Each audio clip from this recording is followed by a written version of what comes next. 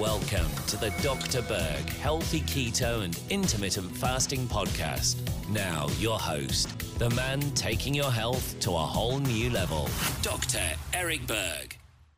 You know, I have a lot of videos on insulin resistance, but I just realized I don't have any videos on the symptoms of insulin resistance, so I decided to do a video on that. So let's go through all the symptoms of insulin resistance, which, by the way, is probably one of the most common problems on this planet right now. I would guess to say that at least 60 to 75% of the population has insulin resistance or some form of it. Even people that are pre-diabetic and definitely diabetic also have insulin resistance.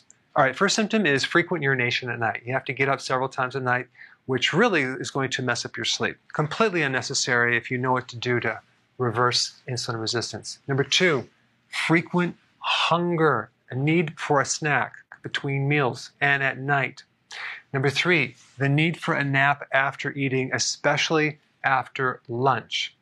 Number four, not satisfied after eating. You might be stuffed, but there's something missing because when you have insulin resistance, the cells can't pull in nutrition. So the cells are literally starving of nutrients, yet you just ate a big meal. Number five, you crave carbohydrates in the form of breads, pasta, cereal, crackers, biscuits, waffles, pancakes, muffins. Okay, number six, you have low endurance when you exercise and you're tired.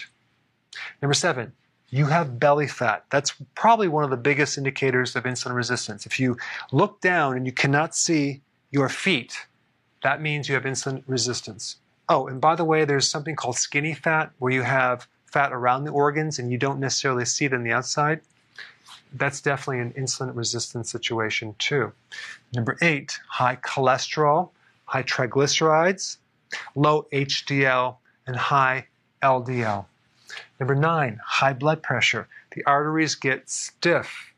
Number 10, a fatty liver, which then spills off and forms fat around the gut. Number 11, polycystic ovarian syndrome. When you have insulin resistance, you have high insulin. High insulin converts to high androgens.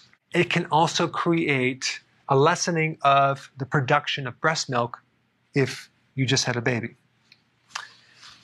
Number 12, dark folds on the back of the neck, armpits, groin. And it can be just a darkened velvet texture type tissue. 13, cysts, like in Baker's cysts. Back of the knee, could be anywhere. Number 14, skin tags. 15, high blood glucose. Now, I'm not just talking about extremely high blood sugar. I'm talking about even if the blood sugar is, let's say, 90 or 100, you want to get it 80 or less. Like even when you're doing fasting or you're doing keto for a period of time and you really adapted, your blood glucose, because you're not eating carbs, should go down to 70, 60, sometimes high 50s. And if you feel fine, it's not hypoglycemia. It's your new normal.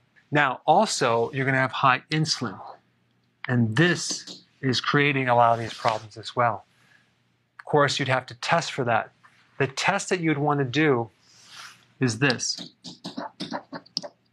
HOMA-IR. You can ask your doctor.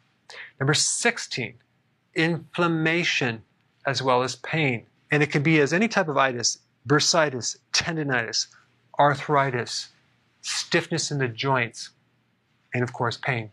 17, sleep apnea. 18, a slow metabolism.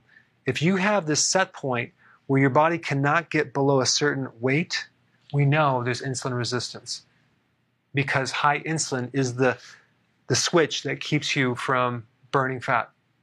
19, memory problems, dementia. 20, you're moody, irritable, grouchy, could be depressed as well. Anxiety. 21, loss of muscle mass.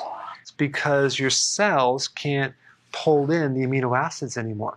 Also, you're going to have a loss of joint tissue, collagen. That's all protein.